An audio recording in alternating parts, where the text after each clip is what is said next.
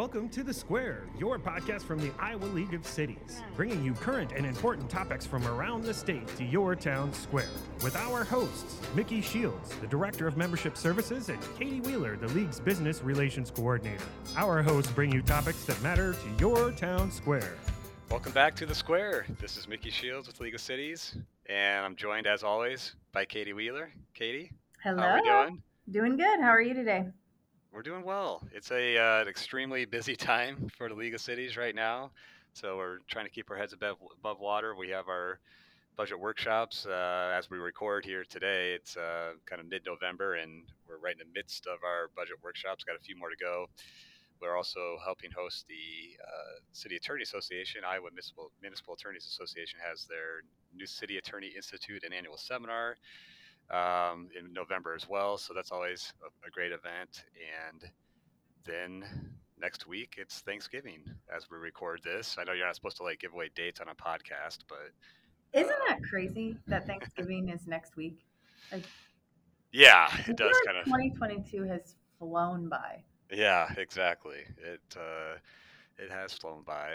I think this time of year, it's hard to know what day of the week it is even. But I feel like by the time Thanksgiving rolls around, you've totally earned your mashed potatoes and gravy because you've been so busy here at work. Well, all of us have, but it's always exciting. It's a lot of fun too, and this is one of the best parts of our job in membership services is we get to do these workshops and see so many great people and get to reconnect with folks that we haven't seen in a while, and it's a lot of fun. It's a lot of fun, and get to see the state of Iowa when we get out on the road especially for our budget workshops. And went to some places we haven't been to before this year's series, so that was pretty fun too. That is always fun. I agree.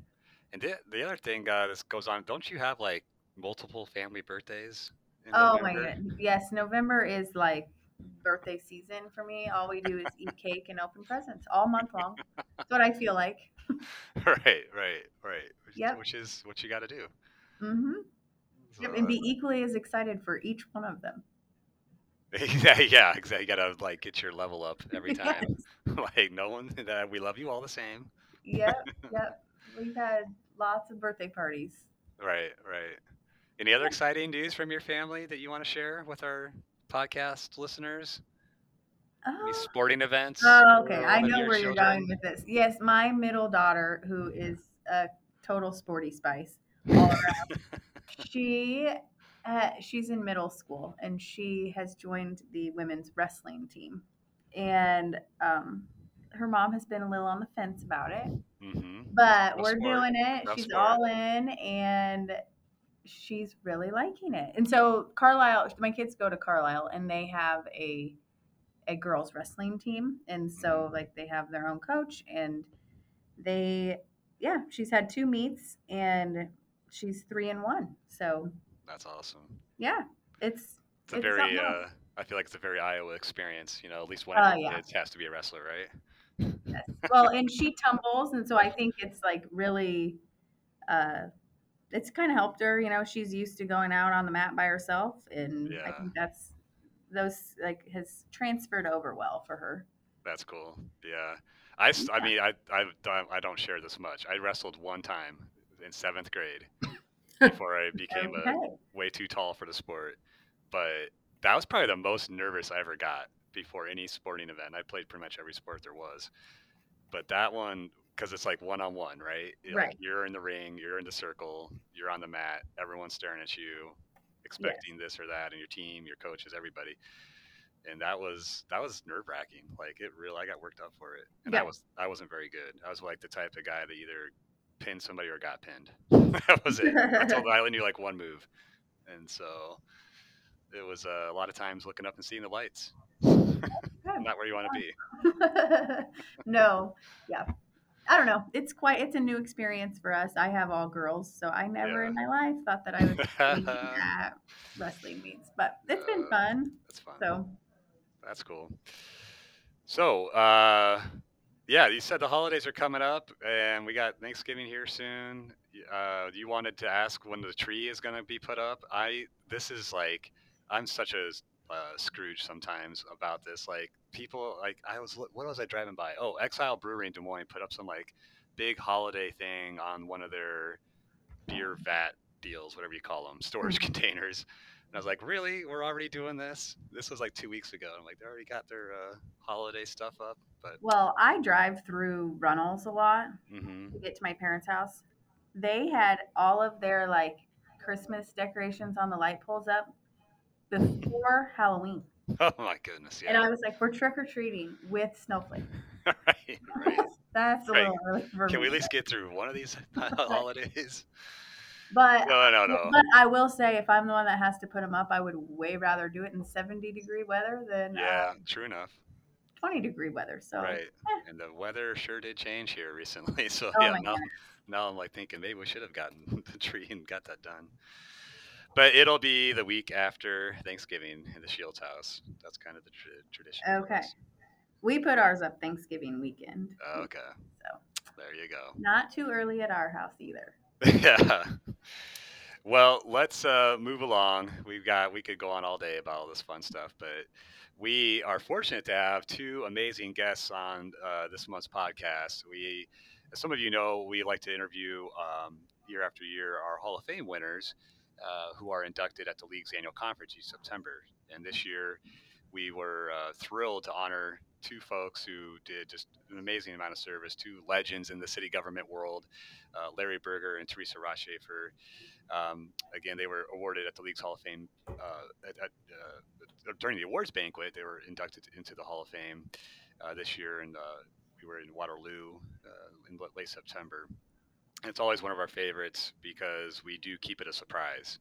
The Hall of Fame process, we get nominations from different city officials around the state, and it's always a surprise to the inductees, which does take some very careful planning and very hush-hush about it. And we have to really stress that to anyone who's involved, including our board, who does see who the folks are going to be. But the awards themselves, the Hall of Fame itself, was set up years ago to recognize individuals who have provided extraordinary public service to the league and to local government. And so Larry and Teresa both were very well deserving. We are super excited to get those nominations and welcome them to the Hall of Fame. And so first of all, you two are on the line here, and we want to start with Larry. Were you surprised at your induction? Mickey, were you there? I was there, yes. You were off to my right, and I was kind of like, I knew it was coming, but I was still just like, is this going to be a shocker? I was absolutely floored as Jody Smith, a dear friend of mine, and we still serve on the ICAP board together, was reading the introduction. And I was sitting at the table with my wife and daughter, my daughter who nominated me, Maggie Berger, and it was halfway through Mr. Smith's introduction that I finally started realizing that there was only two people that kind of followed the path that I followed in my career, and that was Pat Callahan, who's already an inductee, right, and myself. And I thought, oh my. Yep. I was totally blown away.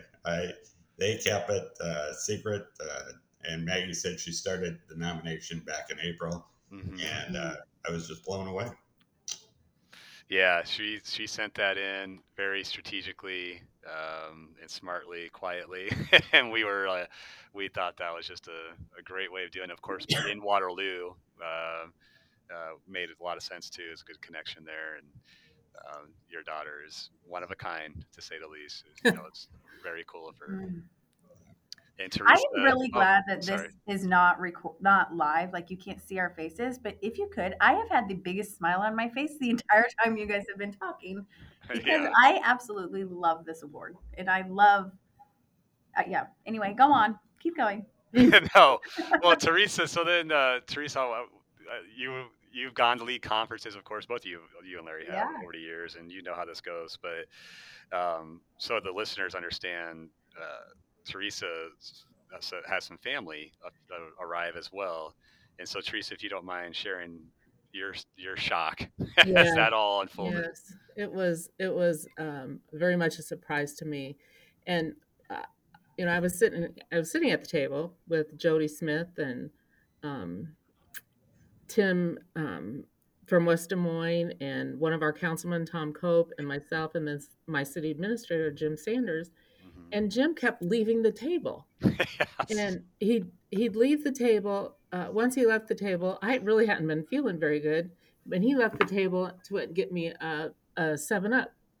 And he was gone this really long time. And when he came back, Jody Smith said, "Well, if I knew you were going to Casey's, I'd have had you give me a Dr. Pepper." And he kind of laughed. I said, "I thought you could just get it at the bar right there." And he kind of laughed. Pretty soon then we got our food and we come back, and then he gets up and leaves again. And I said, "Now where are you going?" He was going to go get himself a Coke. And so he leaves, and he's gone for I don't know how long. It seems like forever. He comes back. I said, "Well, now your food's cold." "Oh, it'll be all right." He takes like 2 bites and he says, "Oh, I got to go." And I said, "Jim," and he leaves. And I said to Tom Cope, "I wonder what is the matter with him." And I felt like he was gone forever. And I'm texting him, "Are you okay?" I'm wondering where he's at. Well, Kelly Hayworth's up there and he starts reading my nomination, which Jim is the one who nominated me. And as he's reading that nomination, and over the years, to be honest, I mean, I've been around a long time. As Larry said, over the years, you start listening to him, reading them. And I remember the time Cindy Kendall got inducted. And as they're reading Cindy's, I thought, well, that kind of sounds like me, And as they're reading mine, I'm thinking, well, I've kind of done that. Right. Well, I'm like that too. Yeah. But I wasn't really thinking about it. Well, then they said my name. And I just kind of sat there. And Tom Cope says to me, "Well, get up." And according to him, I had some colorful words that I said. Oh my gosh. And I got up and I went up to that podium and I looked out at the room, and of course I see all my colleagues and friends, and I focus in on Decker from Bettendorf. He's smiling at me and he's like, "Yeah, baby," like he always Yes. Oh yeah. And I said, I'm usually not lost for words. And I said, I can hardly talk. And I said, well, and usually I talk louder. And I hear someone say, "I know you can talk louder." And I turn to my left, and there's my daughters, my grandkids. I'm gonna start crying thinking about it. Yeah. My grandkids and my mom. And I'm like, "Oh my gosh, my mom and my kids are here." And I started crying. And it just meant so much to me.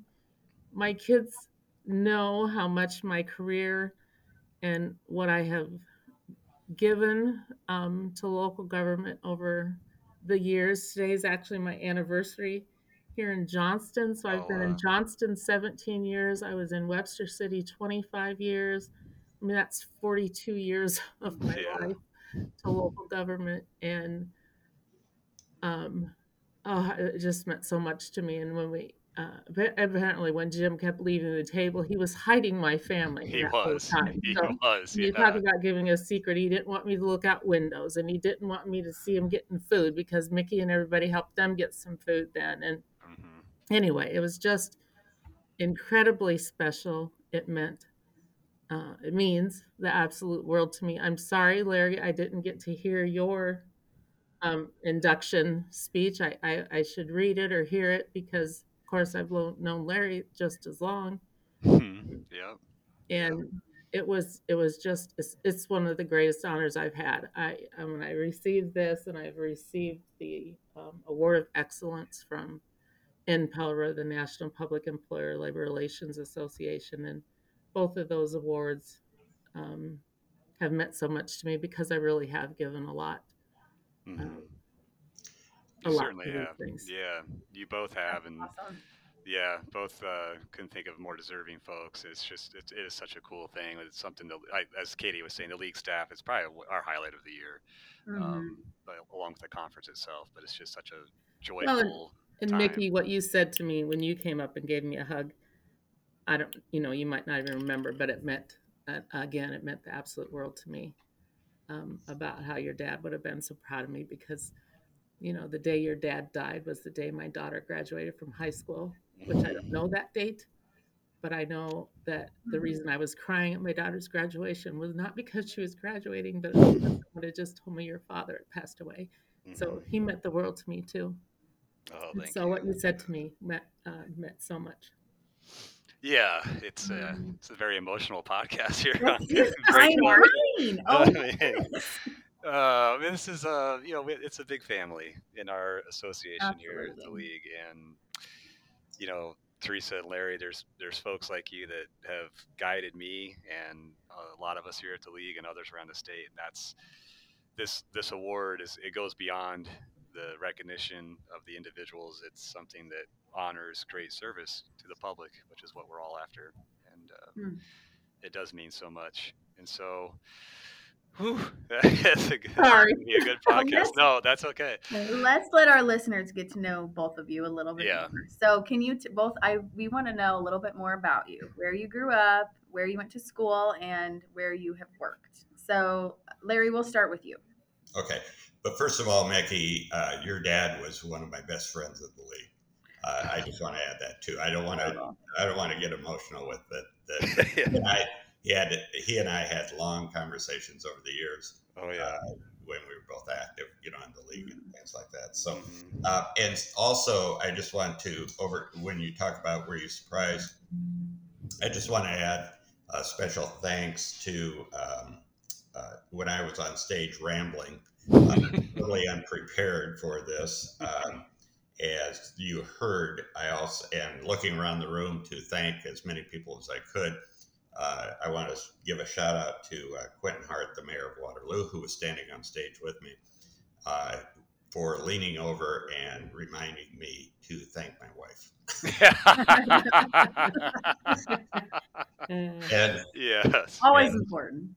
And he indicated that he had been in that situation before and had forgotten to thank him. Remind me. You don't want to do that. Quentin's a very good friend of mine, and I really appreciate his guidance. Yes, timely. Yes. So, okay. What was the question?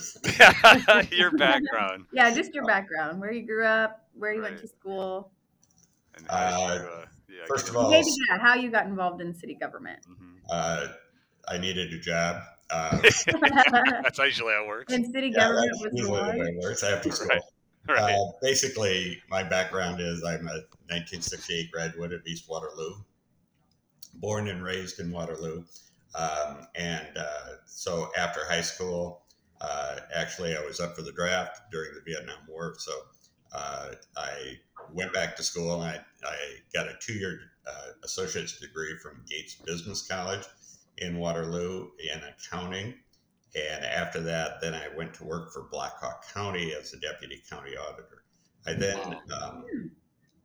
then finished my my undergrad while I was with the city of Waterloo in public administration. So I went from school to Blackhawk County, stayed there for 5 years, and then went to work for the city of Waterloo as the assistant finance director, treasurer. And then the city clerk's job came open, so I applied for that and got that. And then eventually when the finance director was thinking about retirement, they made me city clerk finance director for the city and treasurer and everything else that they did. Sounds about right. Because as you remember, this was back in the late 70s, 80s, the city of Waterloo was kind of devastated by the farm economy. Mm-hmm. And so, like I say, we were cutting on staff, and so they just kept telling me that I was in charge of this and that, everything else. So anyway, as far as my work career before that, I have been a paper boy for the Des Moines Tribune. It used to be the afternoon paper when I was growing up. And then I have worked in a grocery store for a year and a half. I actually was a beauty supply salesman. Wow. Yeah, think about that. traveling throughout Iowa to beauty shops to sell product, and that was fun. I mean, Yeah, that was a good time. All of my experiences have been a good time. that's cool. Yeah, and then after school, after the 2 year, went to Blackhawk County as the deputy county auditor. So, Yeah, and I just want to say my hat goes off to all of the election officials around the state, because I did work in the election department as county auditor. My partner and I, used to set all of the voting machines in Blackhawk County, which there's a lot, and it took us about a month. And they were the big 1,000-pound voting machines. You just go in, shut the curtain, pull down the levers, and yeah, then pull back the curtain, and your vote is recorded. So my hat goes off every time we get to an election. I know it's a lot easier. It's a lot more streamlined now, but it's a tedious job. yeah, man. What a wide range of experiences. That's pretty cool. It's pretty cool. What a great time. Well, I forgot to say, then after the city, I did go with Spear Financial. Right. And that's when I got around the state, not only doing bond issues, but with my experience with city and county government, I was able to really give a lot of advice and help out the small and large communities around the state. Yeah, that's I mean, obviously your service to the city of Waterloo, to Blackhawk County, was outstanding, and then from our perspective too at the league, with your work at Spear, because we would have you speak at workshops and be a trusted resource and expert on all sorts of things. And I know through those conversations, you would obviously, finance was like your deal, but everything under the sun would come up, and you were just one of those people that everyone knew. Talk to Larry, he knows his stuff as well as anyone, and you'd have all kinds of conversations, and always had great guidance to share, and did it with professionalism and a wonderful attitude. And now my daughter Maggie carries on that tradition. Absolutely. I brought her in, probably about 20 years ago to the company, and she carries on and probably has taken it further than I would. That's the idea, right? Yeah, that was my plan. Yeah, right. Well, Teresa, how about you? I know you shared a little bit there about working in Johnston and Webster City, but what about your background growing up and going to school and all that stuff? Yeah, mine probably doesn't sound too much different than Larry's, actually. I mean, he kind of stuck around home there if he grew up in Waterloo. I grew up in Webster City, and I graduated high school in 1979, and back in the 70s, our high school had a program called Office Education, and you could work outside of school and go to school. And so both my junior and senior year, I worked part-time in the city manager's office in Webster City. And so I literally started before I could drive. My grandma would take me from my job to school because I was a young person in my class. So the first week or two of my part-time job with the city, I couldn't drive. But my first city manager I worked for was Joe Lucart, which you all know that name because he gets an award for the Joe Lucart Award. He was my first city manager. Anyway, I worked there, and then when I graduated high school, I came down to AIB and got my legal secretary's diploma, and went back after I got that, and went back to work for the city of Webster City.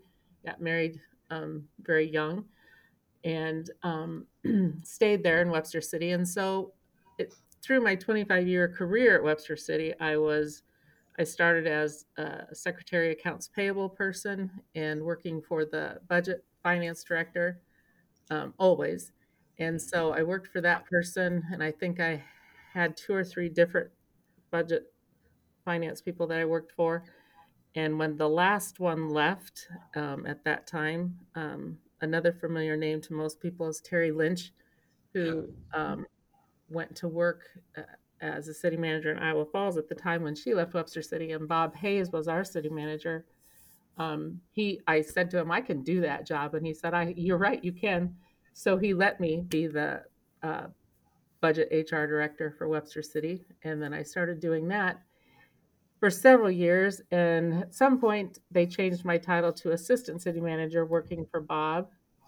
And then it's kind of weird, but Bob left there to come be the city manager in Johnston. and and when he left, they had me serve as acting city manager. And so I served as acting city manager twice. And at the second time, the council was encouraging me to apply. And so I did, thinking that at 35, they were telling me most city managers last about 5 years in a job or so. Yeah. And I thought, okay, at that point, I'll be 40. I'll still be able to find another job or blah, blah, blah. Anyway, so I applied, and out of 50 some applicants, they did choose me. And they encouraged me then, after I got the job, they encouraged me to go back to school and finish and get my bachelor's degree. So I did do that, and I got my bachelor's degree from Graceland University back, let's see when, I don't exactly know what year it was, but so while I was city manager, then I went back to college, got my bachelor's degree, also ended up becoming a single mom. So I was city manager for 9 years, single mom, graduated from college, and at a right point, a right time in my life, I saw this opportunity for finance director here in Johnston, and quite frankly, I knew Johnston didn't have a residency requirement, and my youngest daughter was going to be a freshman in high school and was the varsity softball catcher. I didn't want to make her move to a bigger city. Right. So I applied for the job knowing that I would commute from Webster City to Johnston for at least 4 years. Wow. And I did do that. I ended up actually commuting about 6 years. But because unfortunately after I left, then of course 2008 happened and the recession and blah, blah, blah. But anyway, when I was finally able to move to Johnston, I was excited about that. And here, and my kids were both gone and out of college and on their way. And I don't know, about 3 years, 4 years ago, I can't remember when I decided, it was always a goal of mine to have my master's degree. So I went back to college again, and I have my master's in public administration from Drake University.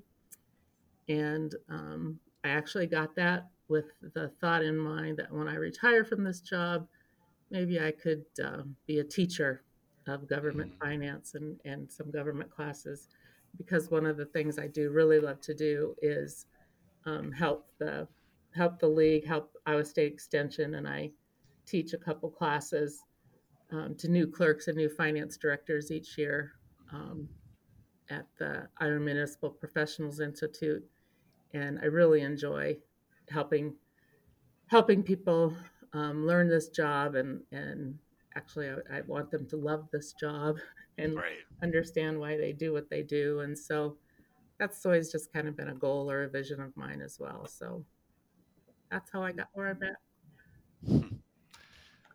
You have definitely worked with some great people. Yes, I have been very fortunate. That's awesome. I love that. I think that's a neat story that I liked hearing about your background. Thank you. Okay, we have a question for Larry. So you mentioned earlier that Jody Smith had the privilege of announcing your bio as the League Hall of Fame member. And Mickey and I were super impressed with the words that he shared.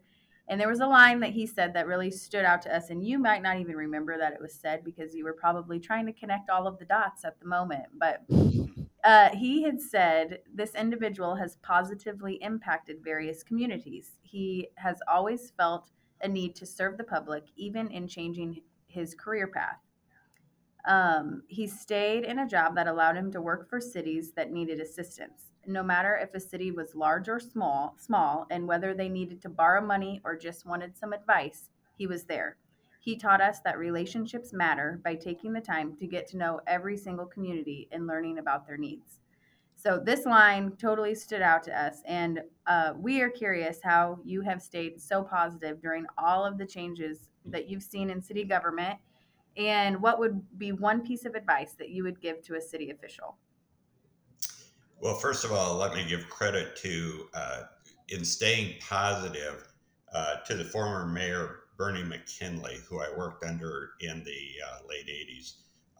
He was a retired prudential manager and a motivational speaker. And I don't know if anybody remembers Bernie, but he ran for office. And as a motivational speaker in the late 80s, the city of Waterloo was really in desperate need of positive spins because, again, of the farm economy and John Deere and Rath Packing Company that finally went under. So Bernie, I always credit him as my mentor because every time we had so many companies that serviced John Deere in the community, and as John Deere laid off 10,000 people of our community, some of these companies went out of business, and I'd walk into his office and say, we've got another problem. And he goes, Larry, it's another opportunity. So I credit him with the positive attitude. Secondly, I always said, I actually, City of Waterloo, I had staff around me. I was the lucky one to have a lot of staff. And I always said that I think it's a much bigger challenge to be a city clerk or a finance director in the city of a smaller city, because you do everything. Yeah. I actually had staff to do some of the work I did, keep me informed. And so I always said I never wanted to be a city clerk or of a smaller community, just because, again, you have very few staff and you've got to learn everything. You've got to do everything. So I take my hats off to those people. And then when I went with Spear, I wanted to make sure that not only did we just do bond sales for them and do the financing, but we wanted to make sure that if we could help in any way in advising them or something like that, or convincing the council of something on their behalf, we could do that. And basically, most of my clients with Spear actually became friends. And we would see them at the Iowa Municipal Finance Officers Association. We would see them at the League of Cities in our booth, and they would all come up and we'd have a nice conversation. But staying positive, I mean, you've got to stay positive because you run into tough times, and everything's going to get resolved. During the city's downturn in the city of Waterloo, we went from a AA bond rating to a BAA just because of the economy. And so you can't just fold up the tent and go home. You've got to stay positive on that. Going back to Bernie McKinley, when he first elected, one of his first comments to me, because we had a 7-person council, he said the first thing he had to do is count to 4 to get anything done, right? Because he needed 4 votes on the council. And so, it's just one of those, and we had a good time. My hat goes off to all of the city staff back then also, just because they all stayed with the city. A lot of them were offered other jobs outside, and it was just kind of a commitment that we were at this level at one time, and we were going to bring it back to that level. I left the city in '93, went with Spear Financial, and started to, spread my knowledge. Yeah, right. Around and do bond issues. But in bringing Maggie on to Spear Financial, one of the things that I always told her is, you've got to be a partner with the people in communities, not only to do their bond sales and to do their financing, but bring a lot of information if they're asking for it, to make sure that they maintain a stable government. Right. Also, just one thing that I will say is, in all of my careers where I was in charge, I surrounded myself with very talented people, and I let them do their job. And if mistakes were made, we had a conversation about that, and we moved forward. But surround yourself, and as I noticed, the league has surrounded itself. Alan has a very talented staff, and we're very impressed with that. But surround yourself with talented people and let them do their job, and move forward that way. That's excellent advice, and all those partnerships are so critical.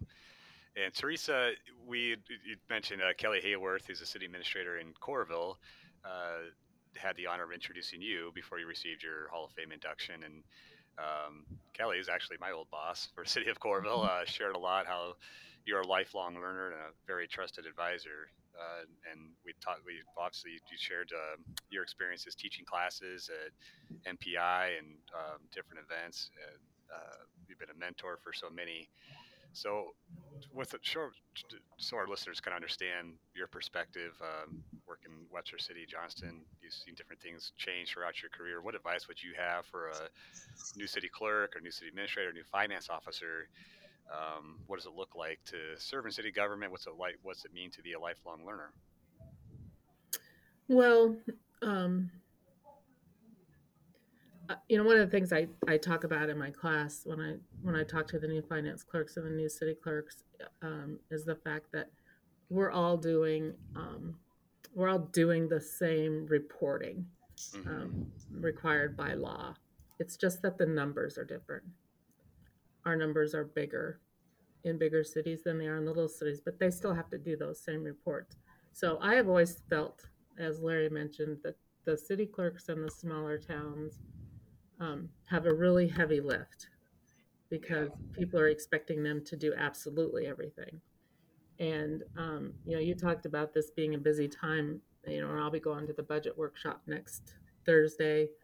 Because it's next Thursday, I'll miss the IMWCA board meeting. I mean, things are just going on. And in the meantime, we have a minimum of 4 reports that are due by December 1st. We've got the annual financial report. We've got our annual urban renewal report. We have our certifications to the county we have to do for TIF, and we have the state finance report. Those are all due. And if you want your city council to review them, say you're in a small town and your city council meets the first Monday of the month, those people have had to get those done, way earlier than the rest of us, or, they have less ability to know what timelines that they have. And this past year, I knew a person who became a city clerk in a new town, and she was absolutely overwhelmed with both the software for the utility billing and that they had to be doing and getting out. Plus, it was budget amendment time, and what did that mean? And where did you have to post notices? And me explaining to her that it doesn't really matter. You have to post it in 3 different places. She said, "Like what? We don't even have, And I said, in all honesty, they actually said, go to the co-op, go to the, they have to find 3 places. And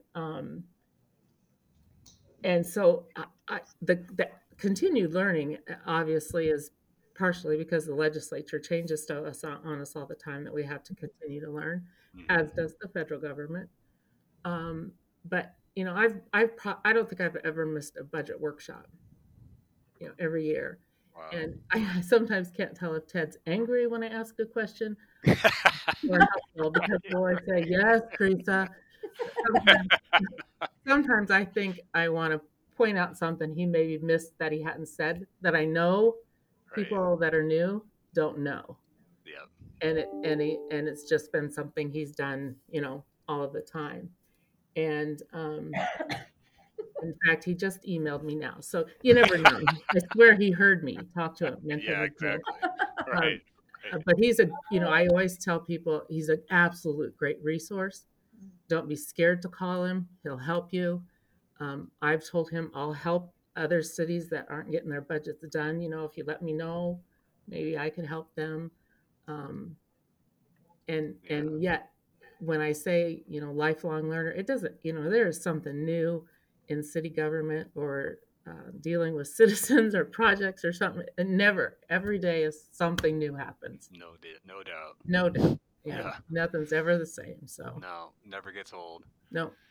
Yeah. So as we wrap up, we wanted to finish with a question on something perhaps each of you could speak to, either something that's maybe the most rewarding part of your career working in city government, or something that really stands out to you as something, a memorable moment or a project that you worked on, or funny something that happened. And so, Larry, why don't we start with you? It doesn't. It was with Spear Financial, and I was doing a presentation to a school one time, and it was on tax credit bonds. This was a federal program that came out. You sold 0% bonds. They got a tax credit. The buyer got a tax credit. And also you took the money, put it back in the bank that bought the bonds, and they get an interest income off of it. So it was a real nice presentation. So we were doing it to a school one time. And it was probably a couple of $1 million worth of bonds. And so we were in the front of about 250 people. Half of them were for the project, half were not. And so I was asked, as being the presenter and trying to explain these to the audience, a gentleman stood up in the back and he said, "So these are tax credit bonds, so the bank that buys them will not pay federal income tax on them." And I said, "That's correct." He goes, "So what will this mean for the national debt?" I said, "Well, I'm sorry, sir. I'm really not qualified to ask that question." Those are just really, we get into situations where people from the audience ask questions like that all the time. And so that's just one thing that really stands out in me trying to project what tax credit bonds mean to the national debt. So. Right. Man, if you had the answer, you'd have been a rock star. Yeah. In the U.S. Treasury Department. Yeah, and plus, you run into projects where, half the audience wants them, half of them don't. Yeah. And you work through them, trying to not sell the project to once, but just trying to explain how it'll be paid back and things like that. So you run into quite a few situations. I know in schools, again, a lot of times you'll get the factions that want the new gym and the other faction that wants the new auditorium, and they can't afford both. And so, in my life, that's what you run into. So. Yeah. That's what I always talk about: planning, prioritization. You got to figure out a map forward. But yeah, those are some tough decisions. So how about you, Teresa? Oh boy, Mickey, it's so hard to think of just one. Yeah, of course. And one of the things Larry just said, probably one of the hardest things it's been for me to learn, and still to this day, the way I was raised, I always believed that the truth shall prevail. Mm-hmm. And so, when a citizen doesn't like what you're doing, if you explain it and give them the truth, I guess I always thought they would at least be able to acknowledge that you did do that. And there are some people that just cannot. And that's always been kind of hard for me to take. And quite frankly, one of the reasons I got out of being a city manager is that I would struggle with that. But over the years, you asked me about I had a great project when I was city manager. We did a whole downtown renovation project. Again, some people liked it, some people didn't. But the night that we had, after it was done, and it was a cold November night, we had a lighted parade, and we had lights on the streets and the street lights. We had never turned them on. And we had this big event downtown, and the majority of the town showed up, and all the lights worked, and the parade was beautiful, and people were so thankful and happy. And I thought, in the end, it was okay.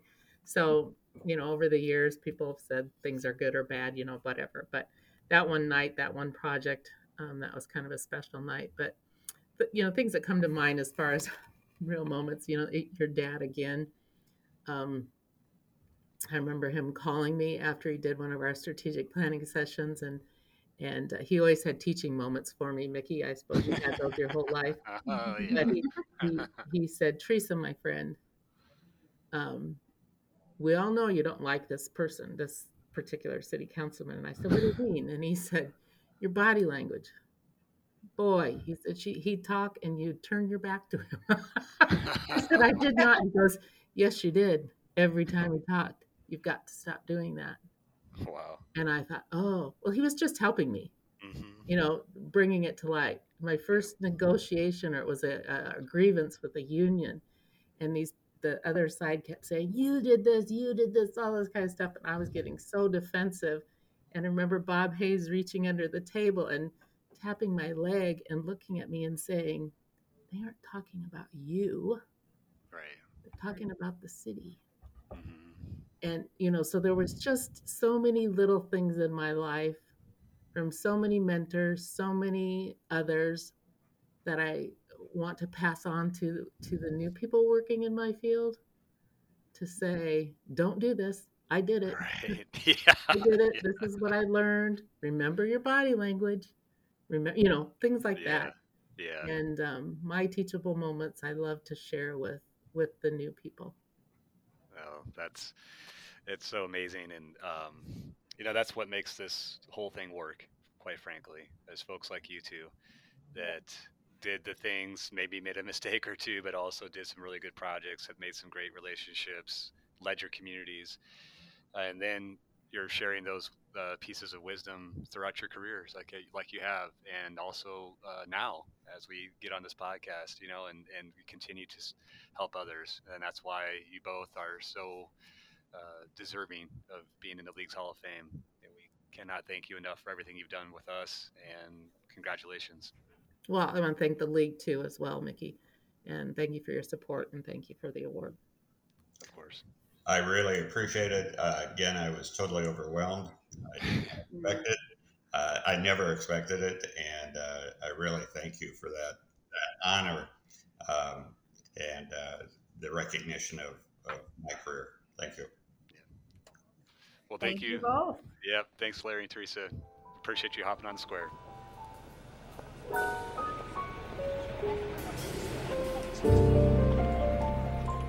Well, our next segment on the square, we're going to interview the one and only Aaron Smith, Chief Bond Programs Director for the Iowa Finance Authority at the State Revolving Fund, which is a program of the Iowa Finance Authority and a proud partner program of the League of Cities. So, Aaron, welcome to the square. How are you doing? Hi, Mickey. Thanks for having me. Happy to be here. Yes, welcome. Okay, Aaron, we're going to put you on the hot seat. So before we get too technical, we want to hear about you. Where did you grow up, and how did you end up at the Iowa Finance Authority? Yeah, great. Born and raised here in Iowa. I grew up actually in the Des Moines area, in some suburbs on the eastern side of the city. So, Bondurant, Pleasant Hill, Altoona. My parents moved around a little bit. Did you graduate from Bondurant? I didn't. I went to Anderson Elementary for a few years before my parents decided that I needed a little more help with my educational upbringing. So they moved me to one of Des Moines' parochial schools, basically. So that's where I ended my primary education. Well, it paid off for you. Right. You're very smart. Yes. Everywhere we go with that Aaron Smith, man. Yeah, right. And that's not to say, the Bondurants are the Bondurant for our fighting Blue Jays is a great school, and so is Southeast Polk, obviously. So nothing against that. It's just where my parents decided to. Yeah, because you're talking to a Southeast Polk Ram, Yes, right? I graduated from Southeast Polk. Yeah. My parents still live in Altoona, and nice. I currently live in Urbandale now, so we're still very much Des Moines Metro people, and my wife's from here as well, and her family lives in the Des Moines Windsor Heights area. So yeah, a lot of support here in Des Moines area. Yeah, that's always nice. This is crazy. The other day, Katie told me why Southeast Polk are called the Rams. The Ram. Oh, it's a little mind blowing. Go ahead. It is. What did you learn, Mickey? The great reveal. Well, let me see. The big reveal. Was it Runnels, Altoona, and Mitchellville? Yes. Yeah. Correct. That is like more clever than most high school mascot names or whatever, team names. It was pretty incredible. I'm like, they actually. Yeah, and they actually talked about bringing in, because part of Pleasant Hill is in the district too. Right, so they were going to be the Ramps, like RAMPHS. Yeah. Right. I made that up. So. Oh my God! I was thinking if they could somehow swoop over and get Urbandale, then it'd be like the Rumps or something like that. But all right. Yeah. We have lost our way already. Yeah, we've already jumped the shark on this one. Sorry. Yeah. Okay. Go Ramps. Yeah. Right. Okay. And how did you end up at the Iowa Finance Authority? Thank you for getting us back on. Right. No, so I left for college and started my career in banking and in public finance.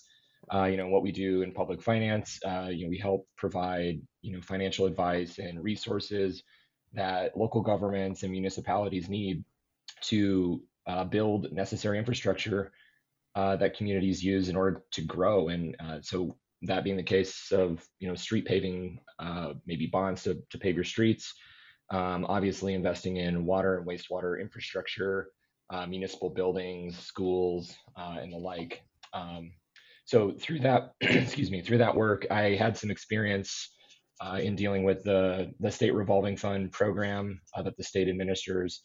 And so when my predecessor, Lori Berry, decided to retire a couple years ago, I was asked by somebody if I would be willing to consider coming to IFA to continue my career, continue that work, assisting communities with obtaining the financing that they need in order to grow still. So I've been there coming up on 2 years now. I couldn't ask for a better place to be. It's great. I love it.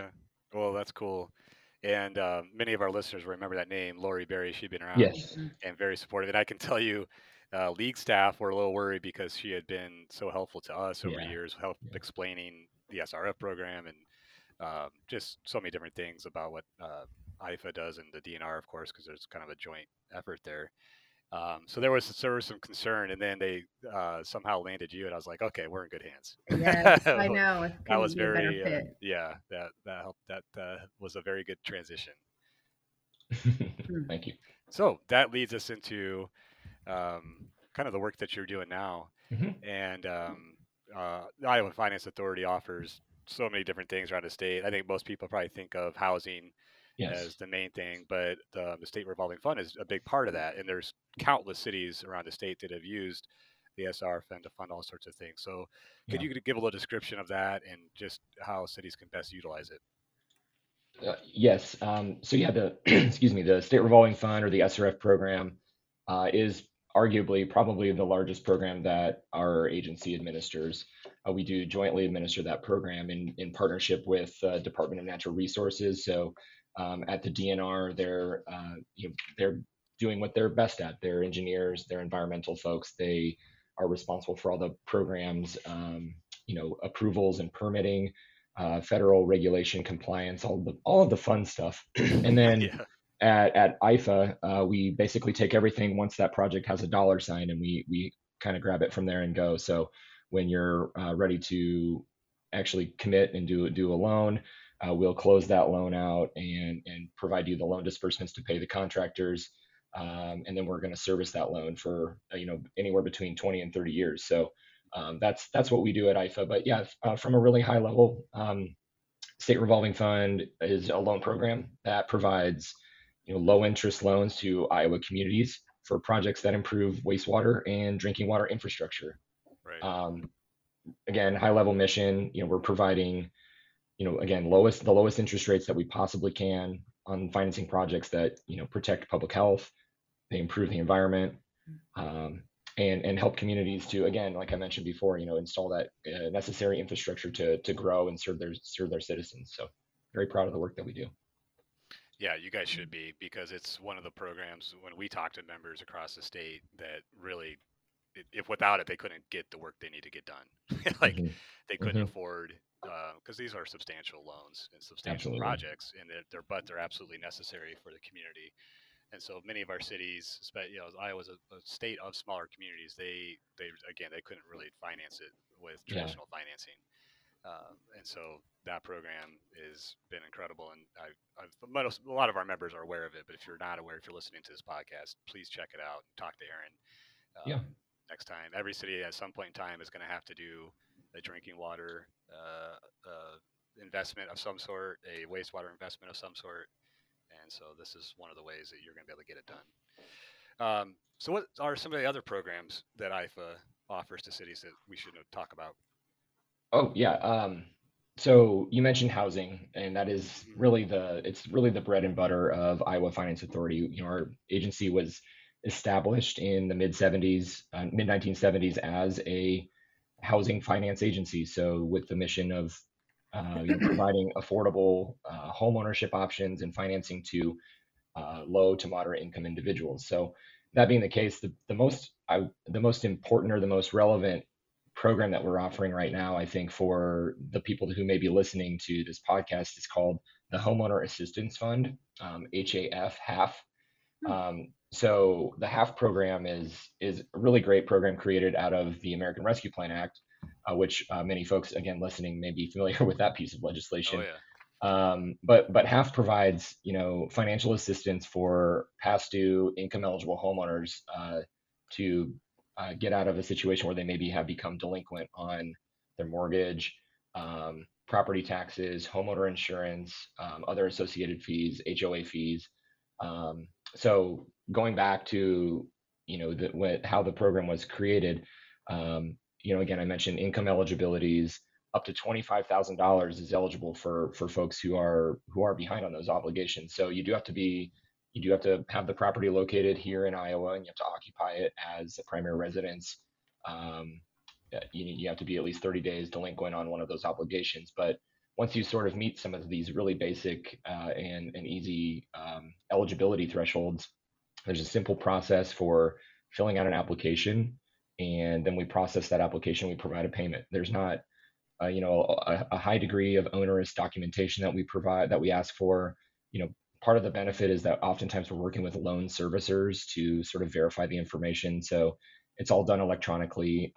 You basically ask for what you need, and we confirm it with your servicer, and then we just send them the money. It's a very, very slick program that was created. And the biggest thing about it, I think, though, is that someone requesting the assistance does have to have demonstrated some sort of COVID-19 related financial hardship.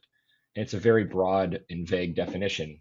But obviously, the last 2 years has seen a lot of adverse impacts to people's livelihoods and the way that they live. So if you maybe lost your job, or if you had reduced wages, it just, again, related and due to the pandemic itself, or maybe you were hospitalized, or someone in your household was hospitalized. So you have either increased expenses or decreased income, that would qualify you. And again, the documentation there, we just ask for a simple attestation of that. So you just have to confirm that that's what happened, and we'll provide that assistance. So if you're in the communities, if you're a community leader, mayor, city council, or city administrator, you may know of some folks in your community that have been particularly impacted in a negative way over the last couple of years and may need some help getting caught back up. This is a really, really important program that is sort of flying a little bit under the radar right now. It seems like it's a little bit too good to be true for a lot of people. So I would encourage everybody who's interested to either go to our website, iowafinance.com/IHAF. We have all kinds of information out there on eligibility, or they can contact me or someone in our office, and we can put them in the right place for that. As far as getting any marketing materials, if you want to have a flyer to leave on your desk as people come in to take care of city business. We're more than happy to be accommodative. But as far as impact, we launched this program in April or May. So about 6 months we've been going now, and we've assisted, 700 or several, I will say several hundred households across the entire state at this point, with over $3 million of assistance to get basically caught back up from what was maybe a bad situation that they didn't really have anything to do of their own fault. So we're really proud of that kind of work. Yeah, you should be. Yeah. Great. Yeah. And I feel like we need to, Katie, I'll put that out to the membership. Note. You might have before, but I wrote that we down. learned something great here. We did. Yeah. Yeah, what a cool program. Okay, Aaron, you mentioned that you've been at Iowa Finance Authority for about 2 years. So what is something that you have learned that you did not realize that they do before you started? Because they do a lot. They do. This program we didn't even know about. Exactly. And there's another half dozen probably behind it, just like it, that are doing the same. So what's something that you were like, wow, I never even realized they did that? Sure. Yeah. My experience with IFA was purely through the state revolving fund. So I knew that IFA did that. I knew that they issued bonds. We are the, sort of the state's conduit debt issuer in a lot of ways. But the biggest things that I think I've learned, or that I've come to realize over the last couple of years, is really just maybe a couple things. That, really being encouraged or impressed by the passion of the people that work for IFA, and the skills and just exactly the level of professionalism and passion that they bring to the programs, and then the broad scope of what we do. For those listening, it may not always seem like it, but I think IFA programs are at work in basically every county of the state every single day, working behind the scenes with partners like, mortgage lenders, community ag bankers, housing developers, homelessness service agencies, and a ton of others. We work to, sort of leverage our collective skills and talents to help Iowans perhaps achieve the dream of homeownership. Maybe it's a young person that wants to start a livestock or a crop operation as a beginning farmer, and we know how hard that is to get into that business with a lot of different barriers right now. So there's beginning farmer programs that do a lot of good for that sector of our state's critically important piece of our state's economy there. The last thing I already mentioned a little bit was just folks that maybe just need a helping hand. I mentioned the homelessness services. We have the homeowner assistance fund. We've done a lot of rental assistance over the last couple of years as well.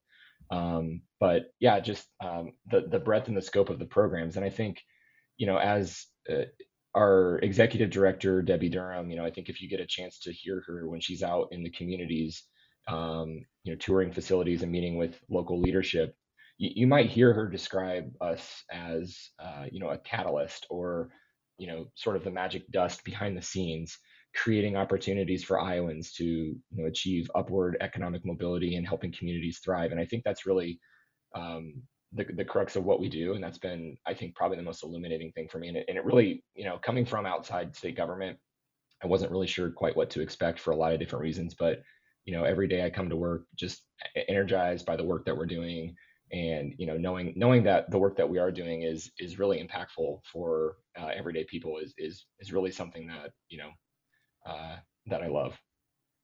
Yeah, that's really cool to hear, because that's what we do too here at the League of Cities. Absolutely. And that's why there's so much synergy between us, and you're just trying to help folks out. And so I think our members, they've worked with IFA over the years, of course. But anyone listening to this, talk to Aaron. There's all sorts of things that you're probably not even aware of that may be able to help some of your local residents and business owners and so on. It's just a wonderful agency that does so much great work around the state. Yeah, and just to put a little bit of a pin on that one, or a bow on that statement, Mickey. I mean, a lot of the programs that we have, maybe not the federal programs, but a lot of the state-run programs come from the grassroots. We hear about it from people. They come and visit us and they say, I have a unique problem. I just landed a big pork operation in my area, and we need to bring in 1,000 people. We don't have housing. Can you help us with that? So things like that, we love to hear from the communities, because it really does kind of help us with our being a little bit more responsive with policy and programs. And that's, again, that's what energizes all of us. We're all here to be, innovative and creative and solve problems for people. So thank you. Well, we appreciate you hopping on the square, Yeah. lending some time and, talking about yourself and talking about the programs and all the work that you do for cities. We appreciate it. Absolutely. Thank you very much for having me, Mickey. Thank you. Got it. All right, Katie. It's another episode. We're bracing for winter and can't wait for another. Uh-huh. Yep. It's going to be fun. But as always, folks, send in any questions you have to the square at iowaleague.org. Follow us along on everything that's going on important to cities. League Weekly comes out every Tuesday, our e-newsletter. And, of course, always visit our website for anything that you need. All right. We're good. Happy trails. Yeah, we can